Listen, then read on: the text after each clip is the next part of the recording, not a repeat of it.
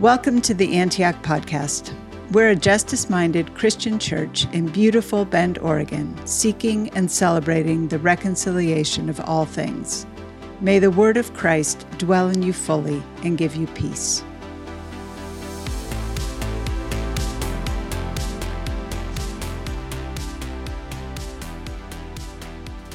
The scripture reading today is from the book of Romans, chapter 12, verses 1 through 13. Therefore, I urge you, brothers and sisters, in view of God's mercy, to offer your bodies as a living sacrifice, holy and pleasing to God. This is your true and proper worship.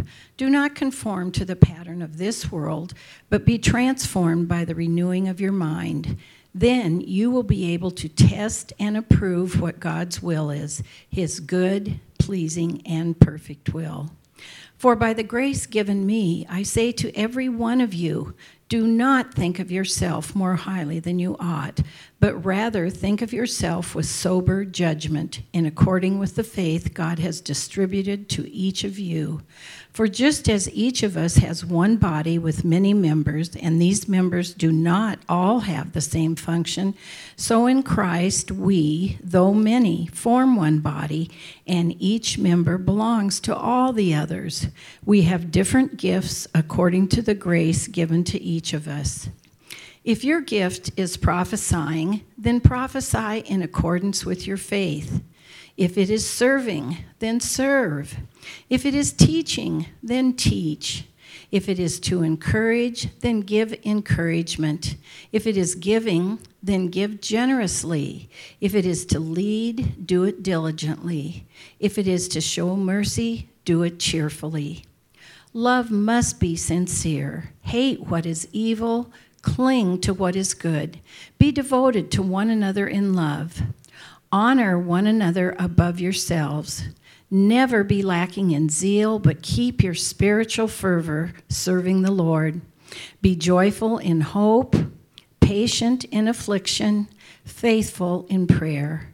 Share with the Lord's people who are in need. Practice hospitality. This is the word of the Lord.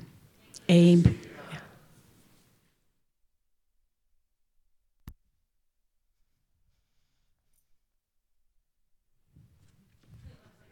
Well, I think my Brittany microphone's not working, so we're going to have to go handheld. Kip, should I just take this off? Okay. Hold, please. Everyone having a good day so far? Mine's going great. All right. Good morning, Antioch. How we doing? Good. Well, my name is Sean, and I'm one of the pastors on our incredible team here, if you don't know me. And actually, just this last week, our team got away for a few days on a staff retreat where we planned and dreamed and prayed and ate far too much food together. But it was a fantastic time where we really got to celebrate that we get to serve such a wonderful congregation and that we get to do it with people that we like, which is, not that often the case. And so I'm really glad to be a part of this team. We're really glad to be serving this church. And I'm looking forward to continuing on in our series this morning called The Work of the People. As you know, we are looking at many of the different elements that go into each of our weekly gatherings on Sunday morning, talking about their significance to our formation. Part of what we've learned so far is that our liturgies form us, whether we know it or not, that the way we worship becomes the way we believe, and that there is no formation without repetition. Liturgy isn't just something we do. Liturgy does something to us. And we believe that the rest of our lives can be different because of how we worship God together and are formed in this place each week. So far, we've looked at why we sing, our declaration of worship, our prayer of confession. Last week, Pete talked about the prayers of the people. Again, these are different elements of our liturgy that make up the symphony that we experience on a weekly basis. We've seen a little bit of this thus far, but our liturgy, again, it's more than sermons and singing. If that were the case, we would think that those two things comprise the entirety of the Christian life. That's why our liturgies involve reading, hearing, praying, confessing, eating, drinking, declaring, and giving and serving. As you can see from the slide earlier, the topic for discussion this morning is those two elements, giving and serving. These are everyone's favorite things to talk about, I know. So these components, they're not, a literal part of our order of service if you look at the card in the seat, but they are a big part of what happens here every week in our formation. So we will explore both of those things today. Our text today comes from the book of Romans, and we're here in chapter 12. Thanks, Medell, for reading it for us. And I bet many of these verses sound familiar to you. This passage that we have today, it serves as almost a summary or a reminder of the book of Romans actually in the preceding 11 chapters. We know that the author of the book of Romans is the Apostle Paul, and he is writing to the Roman believers because he wants to clarify what this gospel is that he's been preaching. But he doesn't know them very well himself. He tells them he wants to continue on his mission to Spain, and he's hoping to, yes, clarify the gospel, but also get their support. He wants their support as he continues his travels and continues to share that gospel. So in these preceding 11 chapters, we actually see many of the same themes that are in our text today. Paul writes an apologetic concerning the presence, the work, and the calling that God puts on people. He challenges them to live counterculturally. He challenges them to move from a life led by the flesh to one led by the Spirit. Again, this is the book of Romans, so it's written to the believers in Rome, the center of the Roman Empire. And Paul calls these Christian communities not to be swayed by the dominant political ideologies that surround them, but instead to choose a life that is based on the life, death, and resurrection of Jesus. As you can imagine, it's not super applicable today. I wish the Bible was more relevant, right? So, while the book of Romans certainly has lots of doctrinal elements to it, I think what stands out to me is how much Paul challenges these Roman believers to put off the ways of the world and to choose a life that is governed by the triune God in every single area. It doesn't matter what area they choose, cultural, ethnic, gender, political, economic, social, geographical. For Paul, all of these things must be transformed through the grace that comes from Jesus. So that's the context of where we've gone thus far in Romans, and we'll see that in our text today. Verse 1 says this, "Therefore I urge you, brothers and sisters, in view of God's mercy, to offer your bodies as a living sacrifice, holy and pleasing to God. This is your true and proper worship." Our entire series, again, is about how we worship, how that influences what we believe. And what we see here from Paul is he just tells us what true and proper worship is. It's offering our bodies as a living sacrifice. And this phrase, living sacrifice, would certainly have sounded peculiar to these first century individuals because they were familiar with the sacrifice of another kind. The sacrifices they made did not end up living. They were dead. So Paul is distinguishing between the sacrifices of old and this new kind of sacrifice. It's not a sacrifice that ends in death, but the Christian self-offering is actually all about coming alive as the old self is put to death. It's an ongoing sacrifice that demands everything that you have, own, and are in perpetuity. In verse 2, Paul tells the listeners that to not be conformed to the pattern of this world, but to be transformed by the renewing of your mind. Then you will be able to test and approve what God's will is, his good and pleasing and perfect will. And this, I don't know if you've experienced, this is one of those verses that you tend to see a lot of times like by itself, totally removed from all the other contexts. Maybe someone might say it's a life verse or have a tattoo, or you're looking for advice from someone. They just say, just don't conform to the pattern of this world. It's all you got to do. Just transform your mind. And I'm like, how? That sounds kind of simple. Just don't be conformed. All right, yeah, you're a Christian now, so make sure you aren't conformed. Just transform your mind. Cool. So, what does that mean? Because, it was hard for the first century believers in Rome. It's hard for us to resist the ways of the world. This somewhat kind of innocuous line from Paul, to me, it seems like a tall order because we live in the world. This is where we live, in the world. The world has its grip on us, both for better and for worse. But again, this is where the context of that previous portion of Romans comes in, along with verse 1. Paul's telling us that there are two different ways to live, with the world as our guide or the Spirit as our guide. Those are the two choices that we have. That if we are truly to live in the age to come, the one that has already begun in Jesus, we must live as if we are a new creation, which isn't easy because the world fights at every stage to convince us to take the easy way out, to only look out for ourselves, or even just to look the other way rather than glimpse the injustice, hatred, oppression, immorality, greed, and violence that surround us. The world tries to occupy us with things that do not matter. And so, for how do we shake off the effects of the world, I think Paul's already told us in verse 1 that we must offer our bodies and our whole selves as living sacrifices, that this is the antidote to the ways of the world. This is what we juxtapose the two lives with. This is how we live a life of worship. This is how we are countercultural when we commit our entire ways and beings to the life of Jesus by offering up our entire selves as living sacrifices. And it's this idea of selflessness, this idea of humility that Paul goes on to describe. Verse 3, he says, "Do not think of yourself more highly than you ought, but rather think of yourself with sober judgment, in accordance with the faith that God has distributed to each of you." And this is just a fancy way of saying be humble, right? That you are in the same boat as everyone else. It's a great boat, it's a nice cruise ship. You're loved, you got all you need, you're special, you got a room with a balcony, right? But you're not so special that your life shouldn't be marked by selflessness and humility. Again, though, that doesn't mean there's a one-size-fits-all approach. We see here in the next few verses that Paul uses one of his favorite metaphors, one that he uses in several of his different letters. Verses 4 and 5, they say, "For just as each of us has one body with many members, and these members do not have all the same function, so in Christ we, though many, form one body, and each member belongs to all the others." Again, Paul says this other places, 1 Corinthians 12, about how the body works together, that the foot shouldn't say to the hand, "Because I am not a hand, I do not belong to the body," or the ear to the eye, "Because I am not an eye, I do not belong to the body." He says the body would be useless if it were all one part. All eyes would have no sense of smell. All ears would have no sense of hearing. That each body part cannot say to the other, "I don't need you," because we are in this together. God has put the body together to show us that we need one another.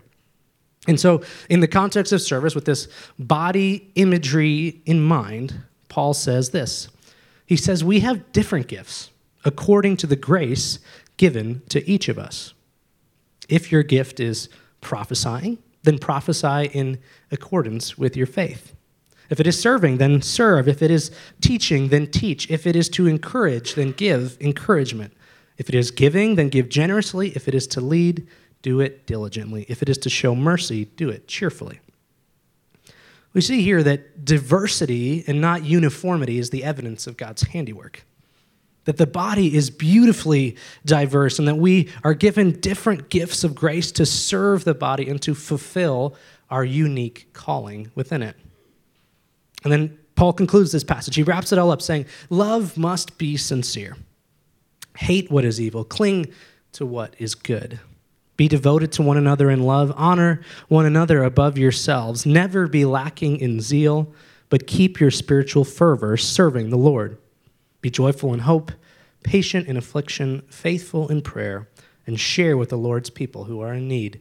Practice hospitality.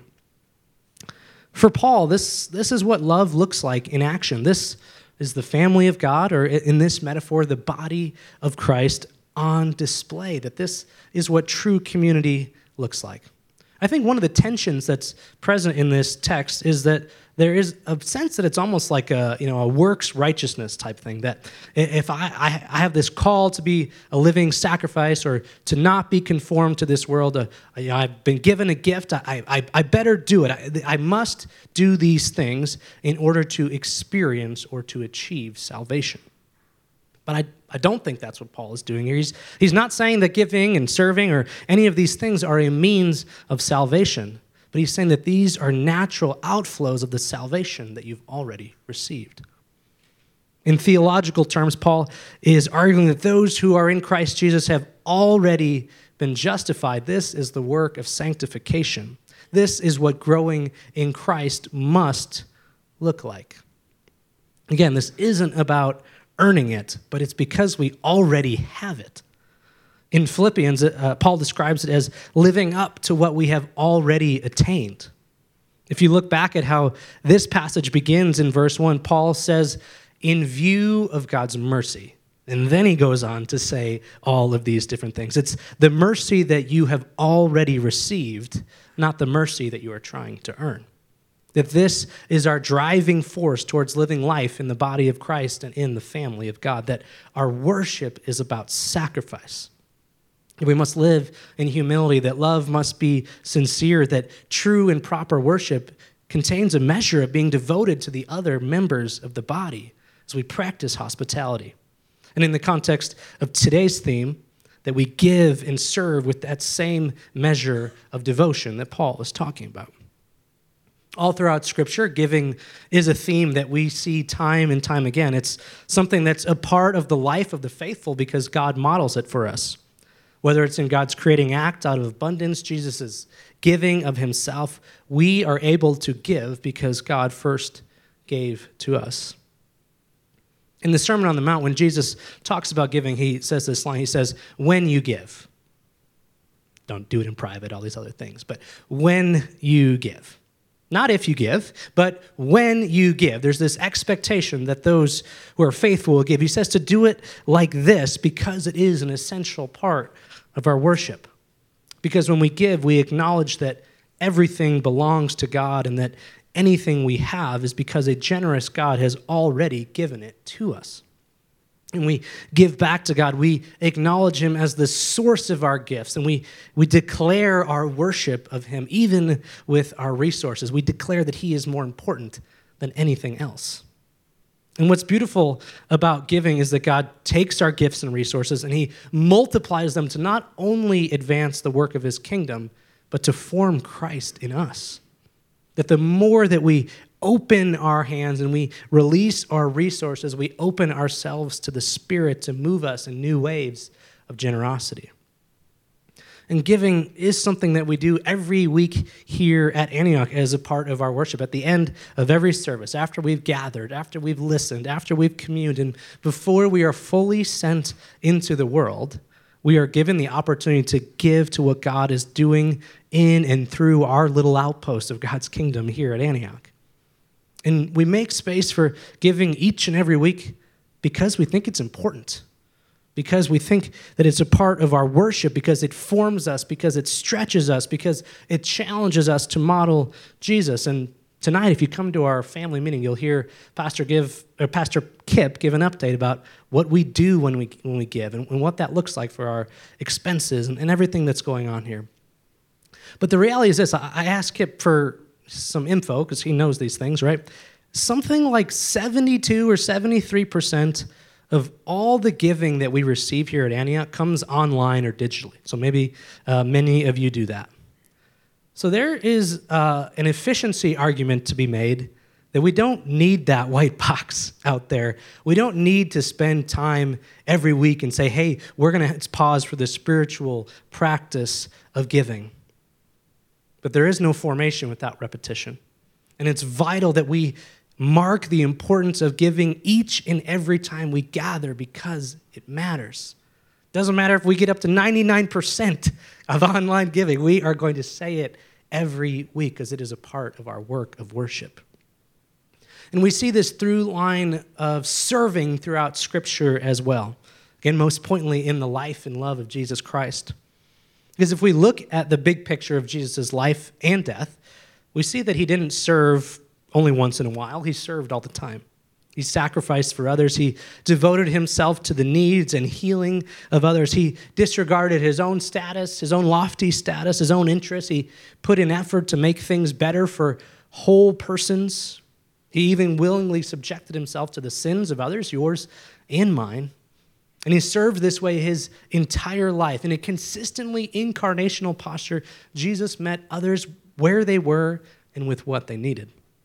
And whether it's Jesus declaring that the last shall be first, Paul's words here or in other places like the book of Galatians, we are called to serve one another.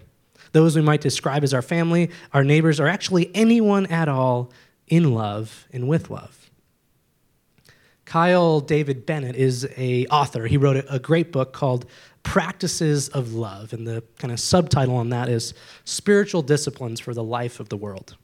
It's a great book. You should check it out. But Bennett, he takes a different look than your kind of classic book looking at spiritual discipline, something like Richard Foster, which is great. But what Bennett, kind of his angle is that he wants to look at how practicing spiritual disciplines can and should benefit the lives of those around us and the rest of the world. That typically when we talk about disciplines or formation, we kind of think about the vertical relationship with God. But what he wants to focus on is the horizontal. How is the world impacted because we are doing these practices?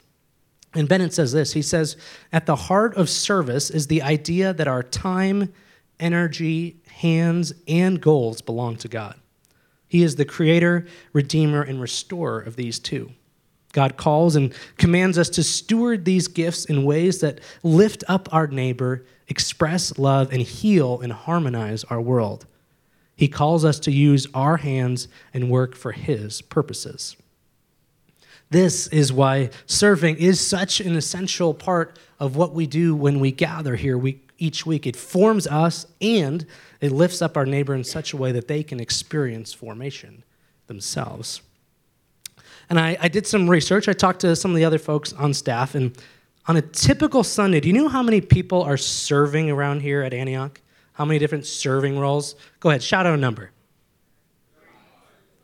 35, 40, 22, okay. The correct answer is 51. 51. That's awesome. There are people on the hospitality teams. There are people back in the booth, in the band, in kids' classrooms, helping with check-ins, setting up coffee, reading scripture, serving communion, praying, blowing leaves. There are all sorts of different things that are going on. There are 51 between these two gatherings serving, and that's a big number. That doesn't even include the handful of people during the week that help set up this space. You saw a prayer calendar on your seat this week. There are Antioch youth volunteers on Wednesday nights. I think there are 15 of them, and half of them serve every week. There are dozens of people hosting groups, facilitating connections and conversations throughout the week. For many of you, you know this because that's you, right? But in the best way, this type of serving, it's ordinary. It's really not that heroic. It's really not often grand gestures. It's ordinary people helping ordinary people as they travel through life together. It's family serving family. It's neighbor helping neighbor. It's what happens when love is sincere, when we're devoted to one another in love, when we honor one another above ourselves. That's how we practice hospitality. Because most of the time, there isn't some grand reward for service. We don't have like a Servant of the Month award here at Antioch. Kind of give out a new car every month. I'm sorry. We're working on it, though, okay? Stay tuned, yeah. But the reward is the pleasure of loving another human and living and being in a way that witnesses to the self-sacrificial love that is found in Jesus. And that's corny to say, I know, but it's true. It's true. And so with all of that in mind, a few kind of closing thoughts here on giving and serving and some practical next steps. First, the words that we use, giving and serving, are very intentional. So we say give rather than donate, not because donating is bad. I'm sure that you all donate to many great causes. But for us, giving implies relationship and generosity and sacrifice. That there's a sense that when we give, we feel it. It comes out of relation. I feel as if I give. And this is kind of a silly thing to say, and so this is not amazing biblical exegesis, but we don't say that God donated his one and only son. Right? Right? He gave him. Because it cost God something. And it cost us something when we give. It costs us something. It is meaningful. There's a sacrificial element to it. And it's the same thing for why we say serving instead of volunteering. Again, volunteering is not bad. I'm sure that you volunteer in many great organizations, whatever it is. But there's a sense that this word volunteering is what we do when we have extra time or when there's something that's convenient for us to get involved with. Serving is what we are called by Christ to do, to model his servant life. And again, it comes with sacrifice. It's giving of yourself, even when you don't want to, or when it may ask more than you want to give or do. For both of these distinctions, there is a next level that comes beyond Some of the more casual words like donate or volunteer, they're indicative of the serious nature of these things. Like, for example, I would never say I need to go home and babysit Penny, right? She's my kid. I need to go parent her. I need to go be her dad. I don't go home and babysit my kid, right? There's something much deeper in challenging. I love babysitters, for the record, but for me, as a parent, there's something much more deeper and challenging than just watching my kid for a few hours, right? And it's the same way with giving and serving. That is this deeper level to it. So when it comes to giving, here's something that might get me in trouble with Kip. That's my disclaimer. Sorry, Kip. Just for a moment, I want you to imagine as if I am speaking to you individually. Not in like a weird way, but just imagine, okay? Our church doesn't need your money. Really, our church doesn't need your money. Kip, I'm sorry, but, and again, if you're all intelligent people, I know that. So, of course, you know that if everyone took that statement seriously, we would struggle, right, to survive here, right? We would be in trouble. But what I mean is the church doesn't need your money, but you do need to give. Not for us, not for our sake, but for yours, for your own formation. And again, of course, we need resources to function. We trust that God will provide those resources, but more than anything in a message about giving, the important thing is that you give because of how it shapes here. That's what matters, is that giving shapes you. We think it's great to support what we're doing here at Antioch, but really, if this is not going to help you do it, go give someplace else. But give, because it matters to your own formation. It shapes who you are. As this whole series is related to our practice of formation, we say that we move from ignorance to awareness as we are formed into the image of Christ. We see that giving, it moves us towards an awareness of our dependence on God. That everything that we have comes from Him. It takes us from the ignorance of believing what we have is our own and based on all of our own efforts into an awareness of God's provision for us. And in a similar way, you probably haven't heard this from the pulpit before. Our church doesn't need you to serve. Some of you people are new and you're like, these folks are crazy. Again, our church doesn't need you to serve, but you need you to serve. Our church doesn't need you to serve. You need you to serve. If church is a classroom where God is discipling His people into the image of Christ, this is one of those active parts where we get to practice it, that we get to be hands-on. Because the truth is, our community fits into the metaphor of the body that Paul so frequently talks about, and we hope that you'll play your part. We really do. We want you to serve. Again, we'd love for you to serve here. If there is another place where that is going to happen, to be more influential for your formation, do it there, but you need to serve as a part of your formation. Serving moves us from ignorance to awareness as we become aware of our connection to one another and that we're in this together. It moves us from the ignorance of individualism to the awareness of being a part of God's family. It shows us that our formation is tied to one another. That corporately, yes, we do need you to play your part in giving and serving as we all seek to play our part together in God's big kingdom and reconciling work. So if you aren't currently giving, maybe you would consider starting. Seeing how it changes you, how it reorients your priorities, how it might challenge you towards selflessness. That's what it does in me. Or maybe you've given in the past, and the challenge for you is to begin giving regularly or to begin giving in a way that you feel it. It's the same thing for serving, right? If you aren't currently serving, maybe that you would consider finding a place to serve. We have all different types of teams and places to serve. It could be in a classroom with Antioch kids. It might be on stage with the band. It could be reading scripture. It could be serving communion, which, as an aside, to me is like the best bang for your buck, serving-wise, right? It's like just a couple minutes, super powerful. I'm just saying, supply and demand or whatever, it's a good spot. It could be back in the booth. It could be leading a group. It could be during the week. It could be something that you are gifted with that we don't know you're gifted with. And you want to find a way to use those gifts here at Antioch. If any of those might be you, grab a connection card, put your name on it, check the box for serving. One of our pastors will connect with you, help you find the right spot. This is not a one-size-fits-all. There are many parts of the body. We want you to use the gifts that God has given you and you alone as you are formed in your practice of service in this place. And finally, and I think maybe most importantly, one of the themes throughout this series that we have discussed is this quote from James K.A. Smith. I said a couple weeks ago that how we practice capital L liturgy in this place becomes how we practice small L liturgy throughout the rest of the week, that how we are formed here shapes who we are out there. And I think that's especially true with giving and serving. Again, we hope that if you call Antioch your home, that you would give and give regularly and serve regularly to what God is doing here. But beyond that, we hope that when you give here, you become more generous in the rest of your life. That if you are able, that might mean financially supporting other great causes and organizations that are working towards building God's kingdom.